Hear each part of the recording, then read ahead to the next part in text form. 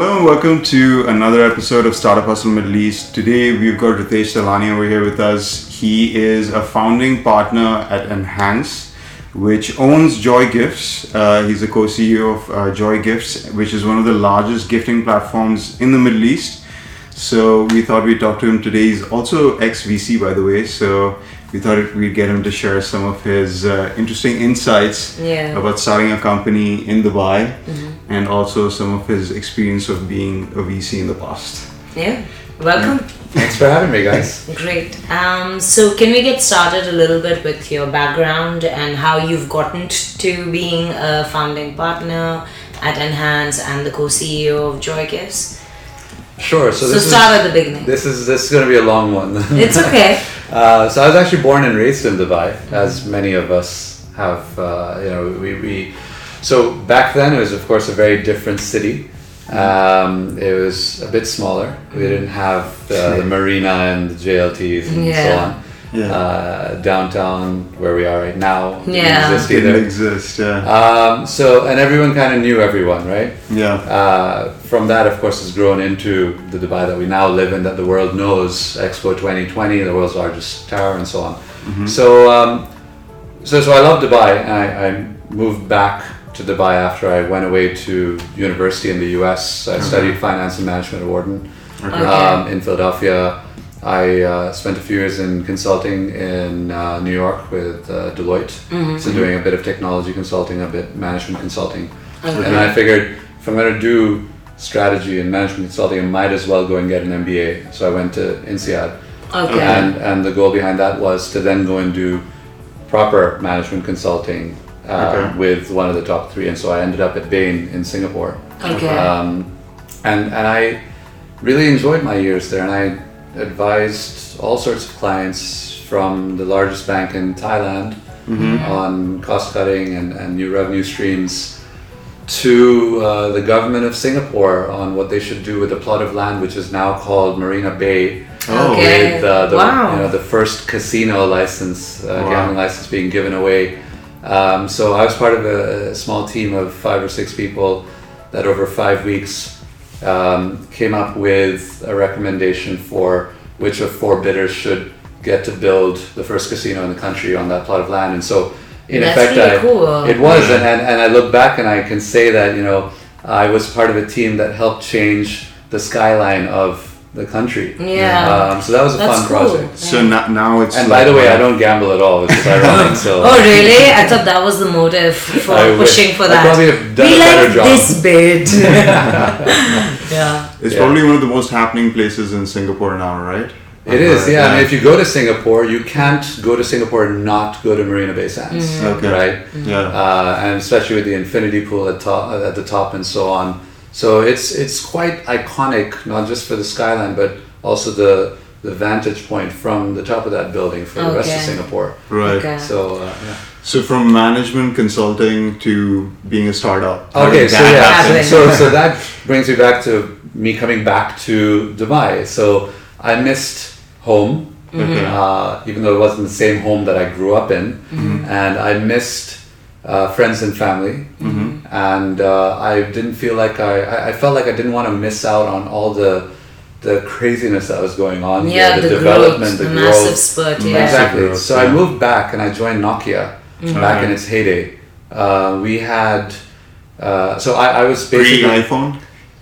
It was actually pre-iPhone when I first joined. We launched. I was tasked with helping launch and distribute their high-end multimedia devices, which at that time were quite innovative. Nokia was always at the cutting edge. They just weren't necessarily the best at marketing the products like Apple might be, for example. Now, we did actually do a great job of marketing specific devices, and we were great at building up hype around certain features in those devices as well. So my baby, my first project was the Nokia N95, which I remember was a that. trendsetter. Exactly, there you go. So the fact that you guys I did though, because I follow technology closely. I don't. So I'm a marketing person. I should remember that. I think it was one of the first smartphones, right? It was one of the first. So the N series line was exactly that. It was a smartphone. N95 was kind of a path-breaking device in the sense that it has GPS 5 megapixel Carl Zeiss lens with a dual slider with media keys and so on and so forth. Yeah. So it was cutting edge for its time. No other phone had a 5 megapixel camera, definitely not a Carl Zeiss lens, and didn't have this dual slider with the GPS. And so it was the first time for a lot of things, right? Okay. So that was, again, my baby, and I basically helped get that out into 69 countries across the Middle East and Africa. Okay. And that was then of course there were other devices after that as well. But I went from being a product manager to heading up strategy for the region. Okay. Again, when it was... And the region was Middle East? Or so the North strategy role was Middle East, North Africa. Okay. And there, I mean, I did that for about a year and a half or so. We managed about $6 billion of revenue in the region that I covered. And we had 88% market share in Saudi Arabia, Okay. which is, Amazing.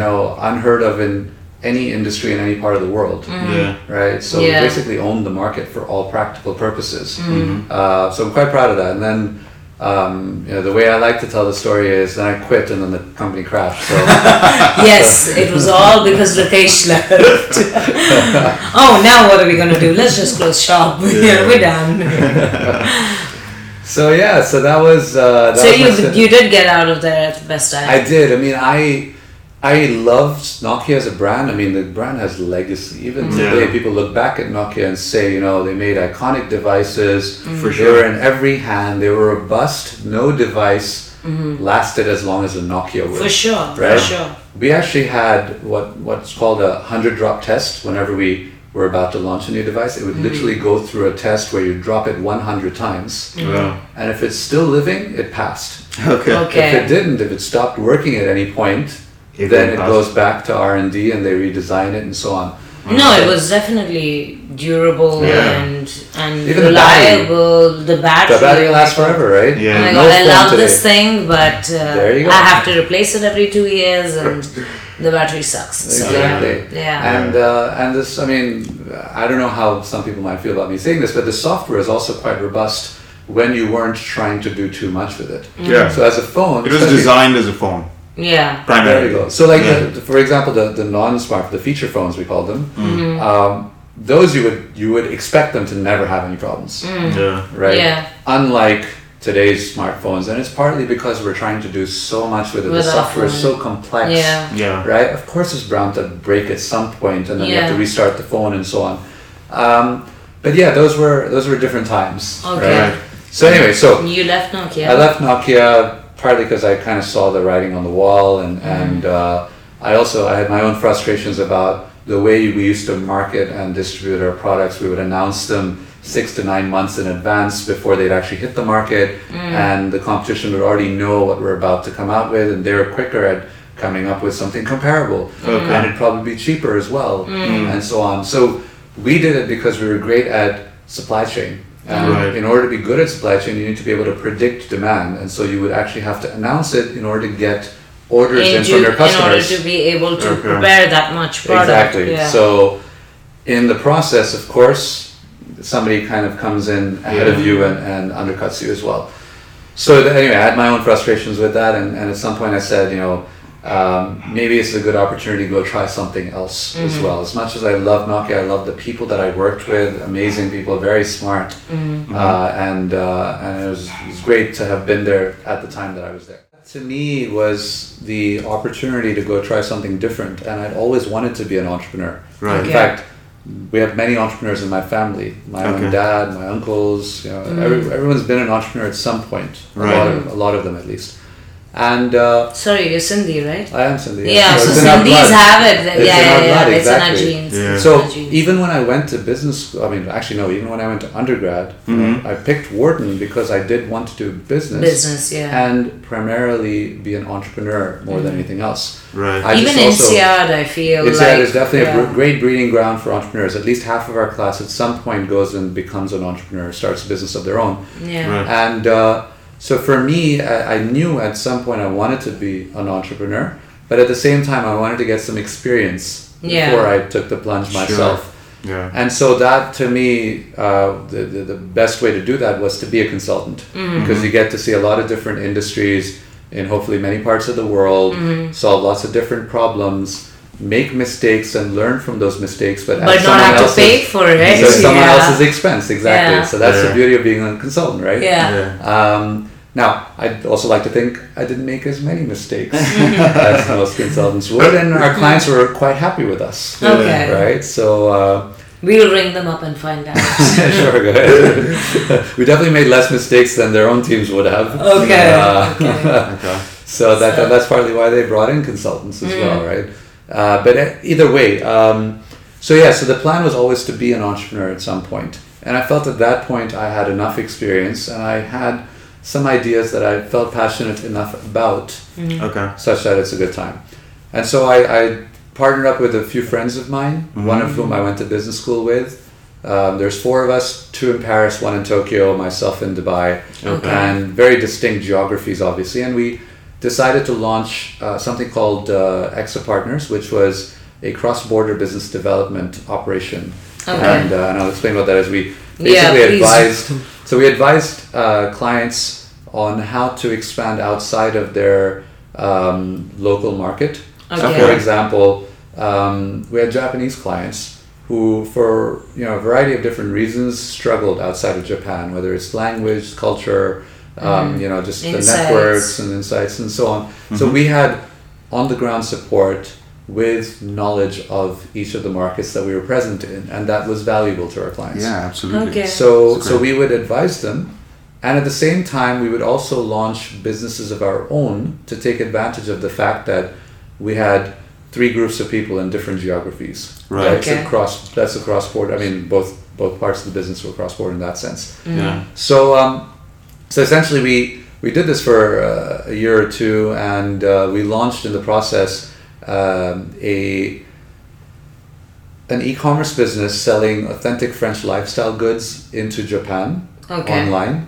Okay, that sounds really niche. Yeah. Yeah. Well, that turns out French lifestyle goods. So Lifestyle from goods. France, we would identify suppliers that would have products that the Japanese might want to buy online. Yeah. And turns out it actually is a big business opportunity. Really? And it still exists today. It still exists. Okay. But are you a part of it right now? No, so I stepped away from that business, and I also, while I helped set up that business in its early days, and helped set up another business where we were helping traditional Japanese hotels, so to speak, in Kyoto called ryokans, that were very traditional in the way that they even took reservations over fax, essentially. Oh my God. When was this? This was in 2009/10. What? Wow. Yeah. And even then, yes.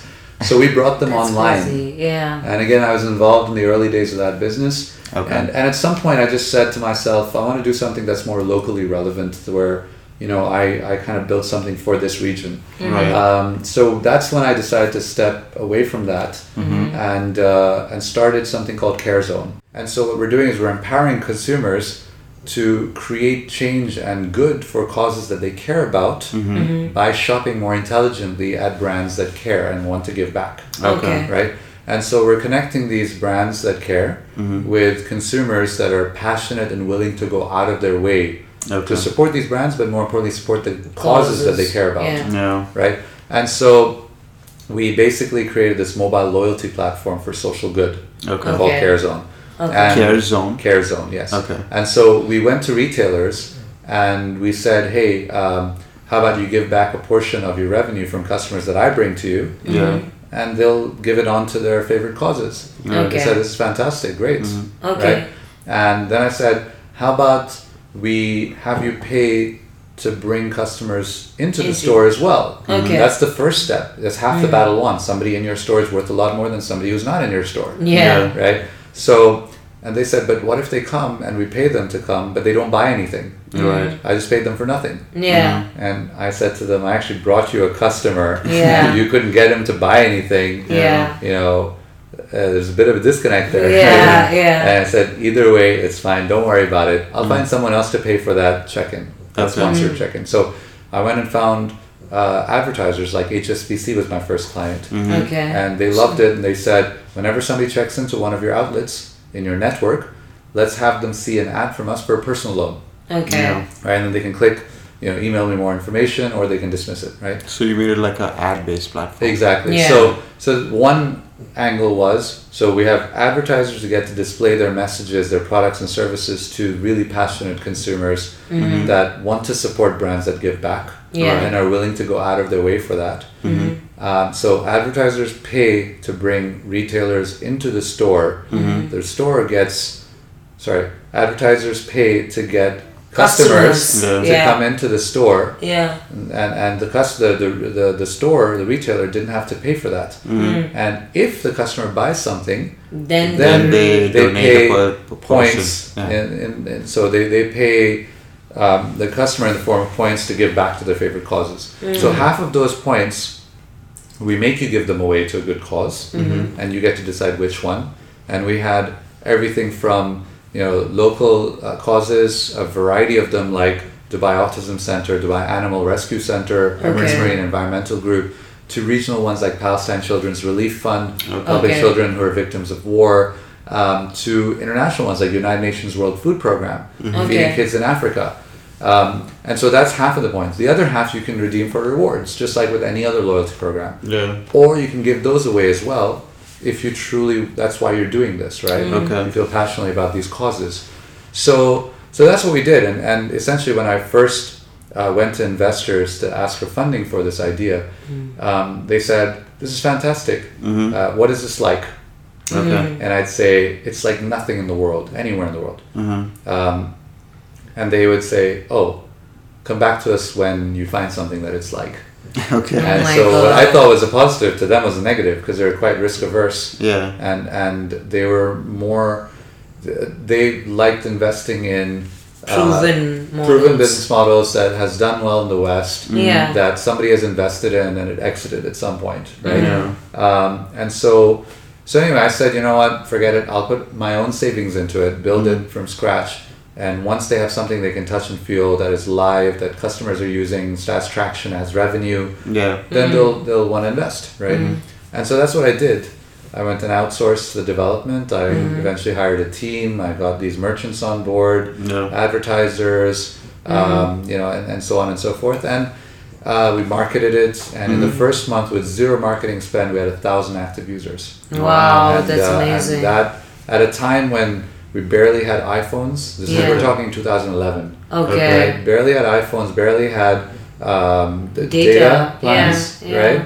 Exactly. And so on. And yet people clearly cared about these causes, and they were willing to use the platform for it. So I went back to them after we launched, and I said, look, how do you like the product? It's great, right? And we have 1,000 active users, zero marketing spend. Imagine if you gave me money and I could spend on marketing. How many customers we could get.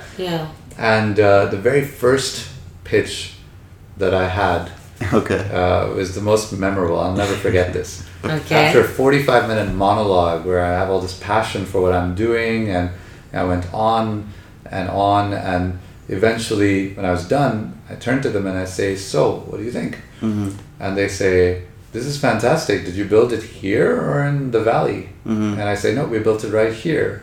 And they were very impressed with the quality. And they said, this is great. Now, we represent a group of angel investors and family offices and so on. And they're investors themselves as well. And they said, I hope you'll appreciate that because you've already gone live and you have burn, salaries and trade license and rent, that you can't just stop all of a sudden, right?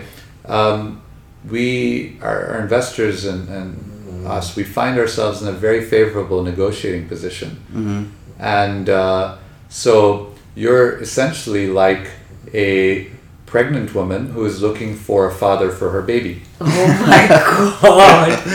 That is insane.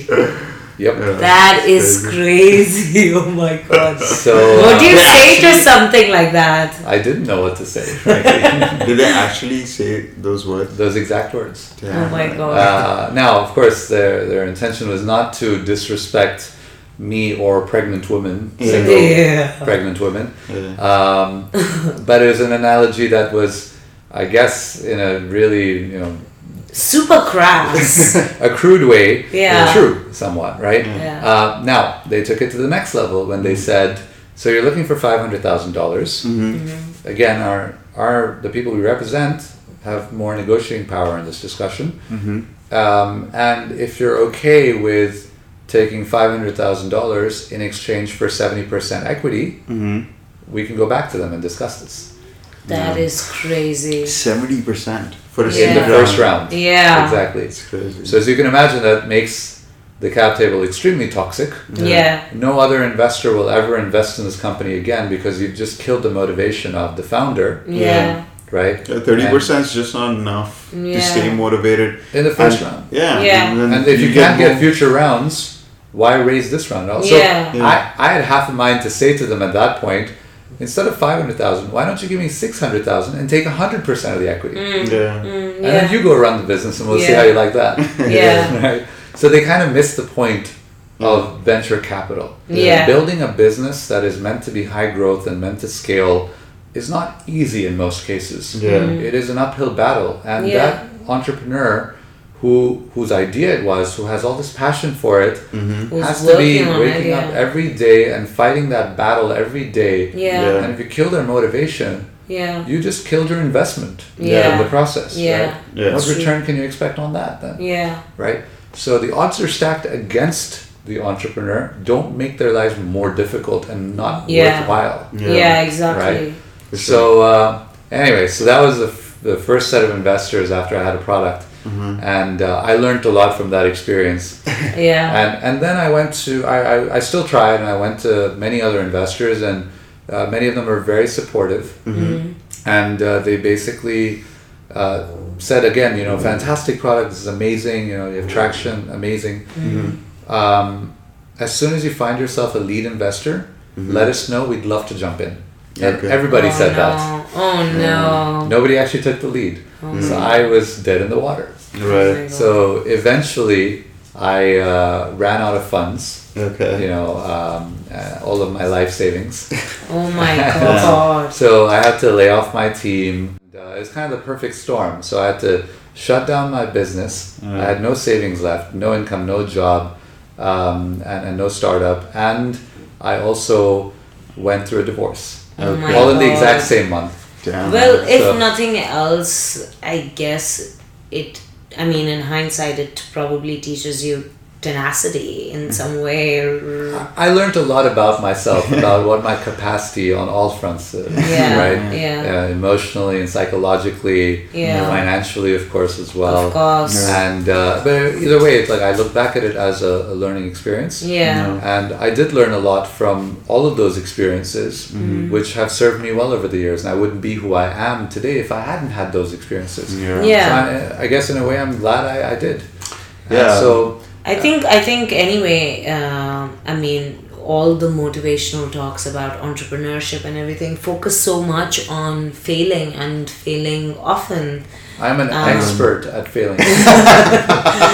I think you have to be successful at some point, So I wouldn't say you're an expert at failing. You had one venture which didn't pan out, but yes, it sounds pretty hectic, like a lot of time investment. No, again, there's nothing wrong with failing, and it's taboo Yeah. to first to be an entrepreneur in this region, and then you fail. I don't think it's taboo anymore. It's going away slowly It's- as we have it's more and getting a more bit case more studies glamorous. and references Yeah. of people who have gone through the struggle and then done and well. because we've had exits as well Exactly. and unicorns and everything. Exactly, So, and now people know that this is the future, right? Yeah. High growth, tech-based startups, right? Yeah. And it takes sacrifice to get there. Yeah. Right? So that's something that we're now sharing that story. And I've spoken at events about what failure is like and how it's completely acceptable and almost part of the journey Yeah. to success. Yeah. You cannot get success in most cases without having gone through failure. yeah, for right? sure. So that was my experience with CareZone. Now, as an investor, I always tried to, even if I wasn't interested in the business or the founder and what he was doing, I would still try to give some feedback Right. and make introductions for them to help them in some way. Just because I don't want to invest doesn't mean one doesn't mean that he's not going to succeed. Yeah. Right. It just means maybe I didn't understand it, or maybe I don't see the vision and I don't believe that this model is the right one. He might iterate and come to the right model eventually as well. Yeah. Right? Yeah. So that's one of the reasons why, I mean, I would try to help him. Maybe I'd help him iterate and tweak the model. But then you still want to maintain a good relationship with them as well, because some of them at some point will become more investable. Yeah. And at that point, I want him to come back to me. Yeah. I want him to take my money. Yeah. Right? So you never want to have a bad... So you never want to give a founder a bad experience from having met you. Right. Word also gets around, by the way. Yeah. You know, I know which investors to avoid in this ecosystem. Okay. Because I've heard from my friends. And you'll give You us should- notes later? You should give me a list. By the way, I have to digress for a second Sure. because I don't know if you remember the first conversation we ever had, because it was about feedback and everything as well. So it was at the First Step conference, correct? It was at the First Step conference Yeah, that we maybe. met you. Yeah. Actually, that's through right. Raj. Yes. Through Through Raj, Absolutely, yes. yes. So Sid had an idea that he was working on at the time, which was similar to Mass Drop, which is in the US or something, right? Yeah. And the idea was community-based buying. So Yeah. if you can get enough volume for a product, you can go and negotiate with the retailer and say, I'm going to get you 1,000 users and stuff. But Not you have to 1,000 give users, but me whatever. Why does that matter? it's products. Yeah. Yeah, no, yeah, correct. Correct. It does matter. Sorry, it does matter. Yeah. So I'll get you 1,000 buyers Yeah. of your product at the discounted price. Yeah. And you shut it down. Did I? Yeah. But, Yeah, you did. But the truth is that you I'm did glad give I feedback. didn't do that. And yes, we're glad that we didn't explore that. So you shut it down first. But then he probed a little bit, I don't know. But you said, I remember at the time, because I was a little bit surprised by I'm it. sorry I was that dismissive. No.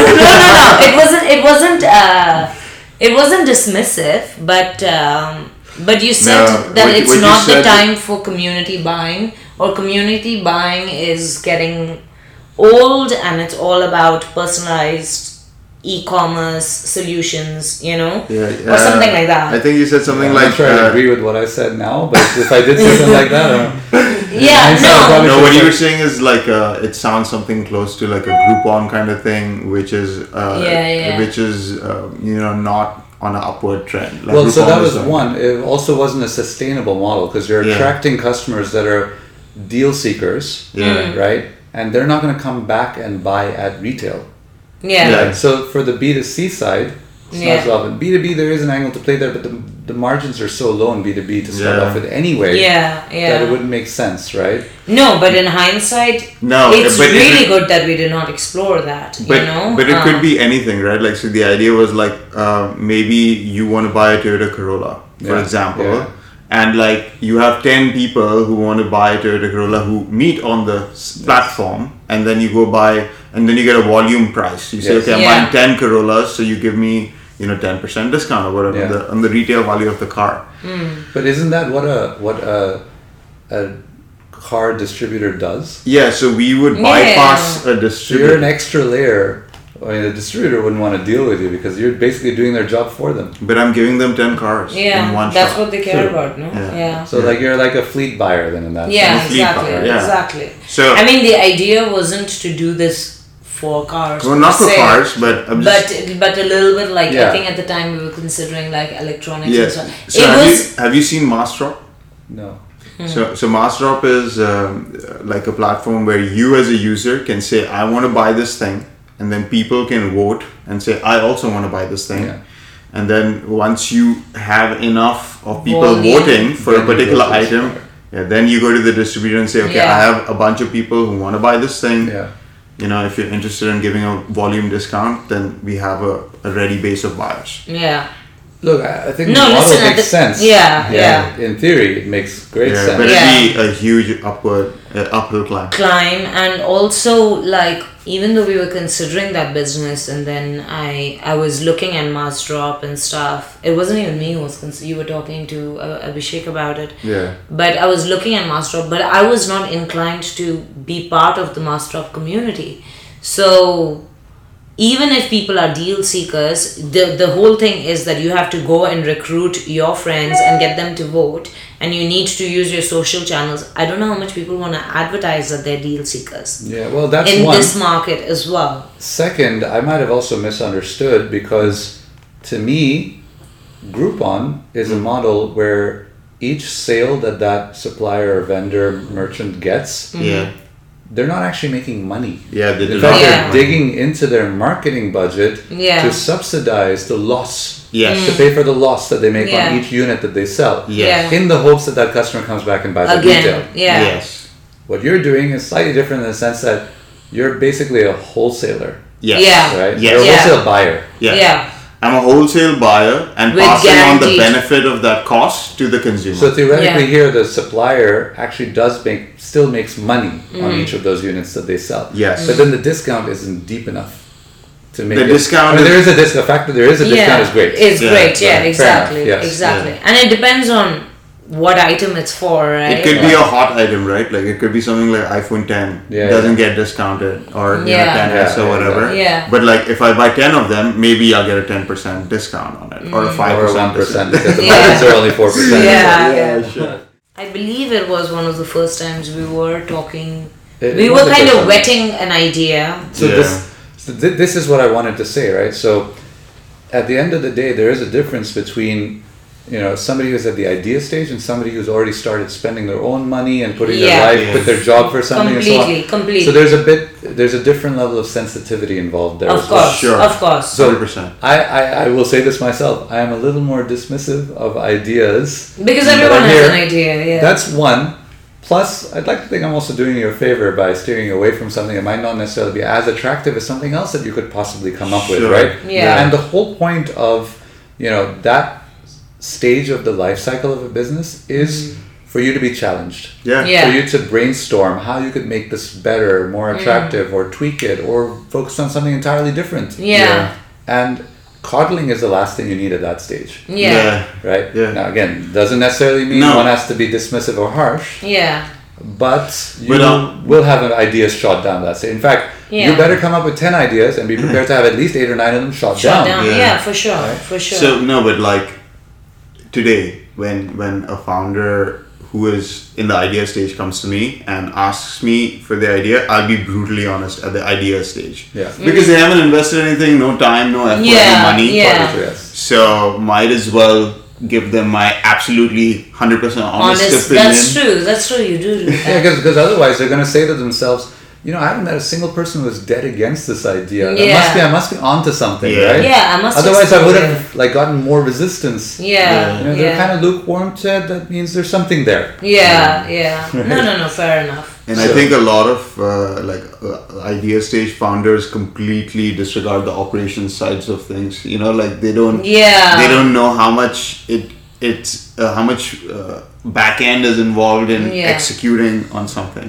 Yeah. So Yeah. yeah. So anyway, So then yeah. I shut down.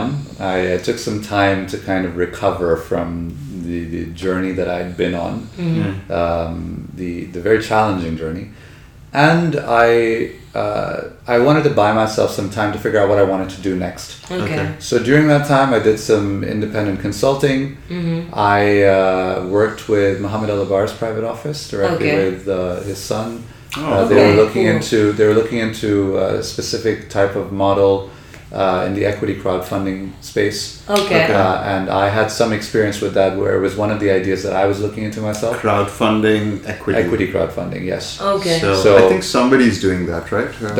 Eureka's doing it. That's probably the Eureka, ones Okay. that have done best so far in this region. Yeah. Okay. Right.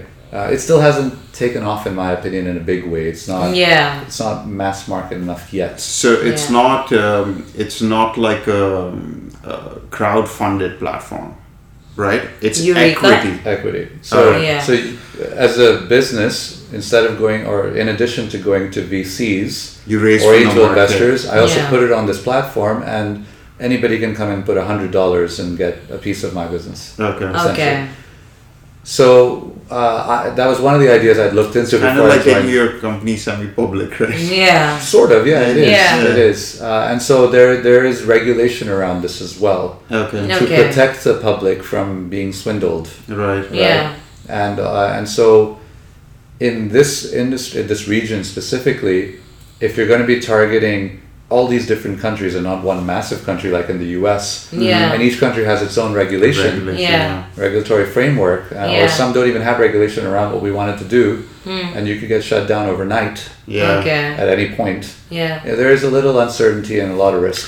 Yeah, I Right. think it's one of the challenges in this region. Yeah. It's a big region in terms of population, but so many different rules, governments. Very disparate. Yeah. Yeah, Yeah. like it's hard to do business cross borders, right? Yeah. Exactly. And so I worked with them for a few months, vetting this model and figuring out, whether there's a big opportunity there or not and how feasible it was to attack it. And at the end of the day, I recommended that we not look at that Okay. further, invest more time, because again, there is massive risk, Yeah. regulatory risk. Yeah. And so many fragmented markets. And Yeah. So Yeah. so anyway, in fact, funny enough, the equity crowdfunding idea was something I looked into before I started CareZone, Okay. Okay. and so was B2B group buying. Okay. No way. That's partly why I was very quick to To dismiss it. Yeah. Exactly. Yeah, So yeah. I had actually looked into it myself, and I decided against it because it wasn't as feasible as, Okay. as many others. So same thing happened to me. Like we were doing this equity room recently, and there were a couple of founders who wanted to do. Which is like a Shark Tank. It's like a Shark Tank platform that somebody started over here, and so they had one company that wants to do game swapping. So I have a game that you want, and we exchange it, Sure. and they facilitate it. And I had thought of this because I'm a big gamer. So I had thought of this like 5 or 6 years ago, and I had even built it because I'm a developer too. So I had built it out, and then I just realized that it was, the money wasn't really there in exchange, and also it's going more and more digital. So, Yeah. so I was telling them, I was like, listen, People aren't buying physical I games don't think they anymore. exchange Yeah. anymore. Yeah. Yeah. You can't exchange. I mean, the physical truth games. is that Swappo doesn't just want to be about games. They want to start with games, but yeah, you could already give them insights. Yeah, but and their but idea their first stage- product was games. They wanted to launch as a game sharing Games, platform yeah. and then expand into other things. So Yeah. Yeah. yeah. Yeah. Anyway, yeah. So- So then after so- you so- consulted with Yeah, so with after them- that, I happened to meet through a common friend. He was launching in Saudi, which he Okay. needed some help with. There's in the device protection space. Okay. Okay. So you pay a subscription fee every month, and if anything happens to your phone, we either repair it within 24 hours or we replace it. So Okay, like a like warranty lease. or It's like insurance. insurance for your phone, Yeah. exactly. And you can do this up to twice a year, and so on.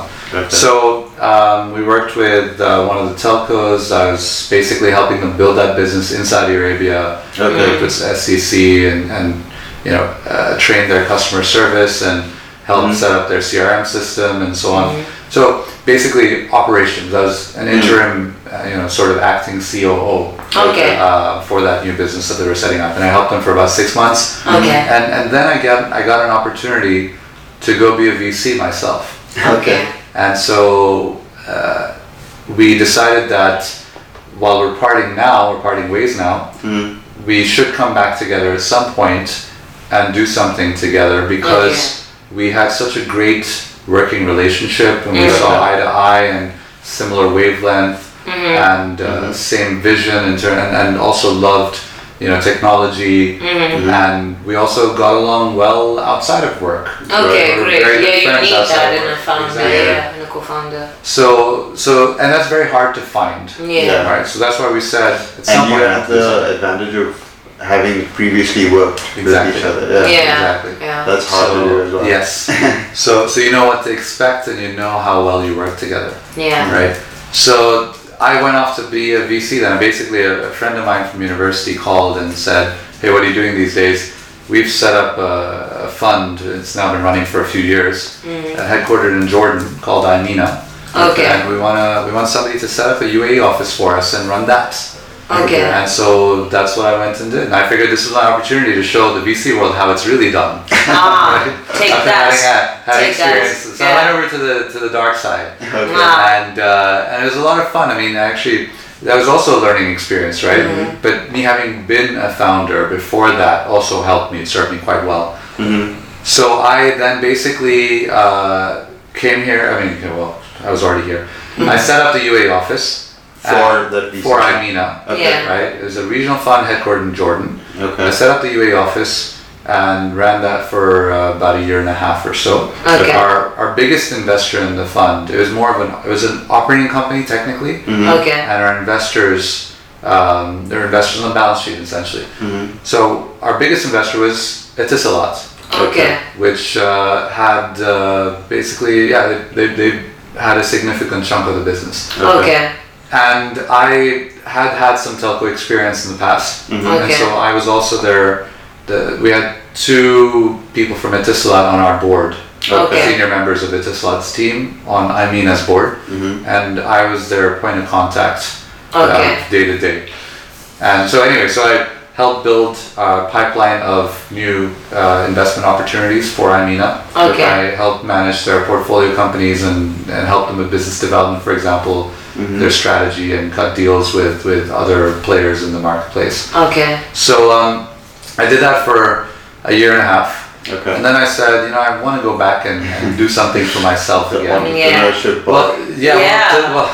To start off with, actually, I said to myself, I want to launch a fund of my own to target early stage, seed stage startups. Right. So Okay. a $10 million fund, 250K tickets, 250K, 500K.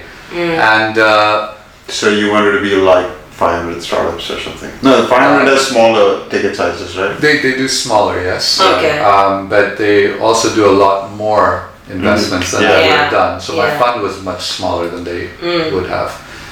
But yeah, that was the plan. So I wanted to launch a fund of my own because I saw a massive gap in the earlier stage of the I life think there cycle. still is. Yeah. It still There is. Now there's a much bigger gap later stage as well. Now that we have more Series A and potentially even Series B funded businesses. Series B, C, D are big Yeah. problem in this region to find funding for. Yeah. And so almost everybody who raises funding, definitely for Series C, but even Series B, has to go outside the region Yeah. to get money.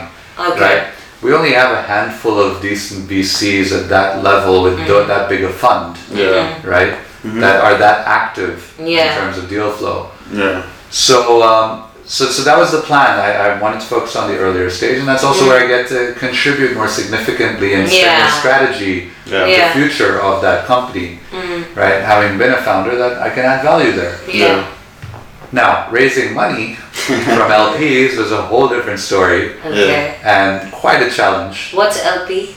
Limited partners. Okay. So a fund has GPs and LPs. GPs are Okay. general partners Okay. who do this day in and day out. Okay. They manage the funds. They first raise the money, then they manage it, and then they deploy it. Okay.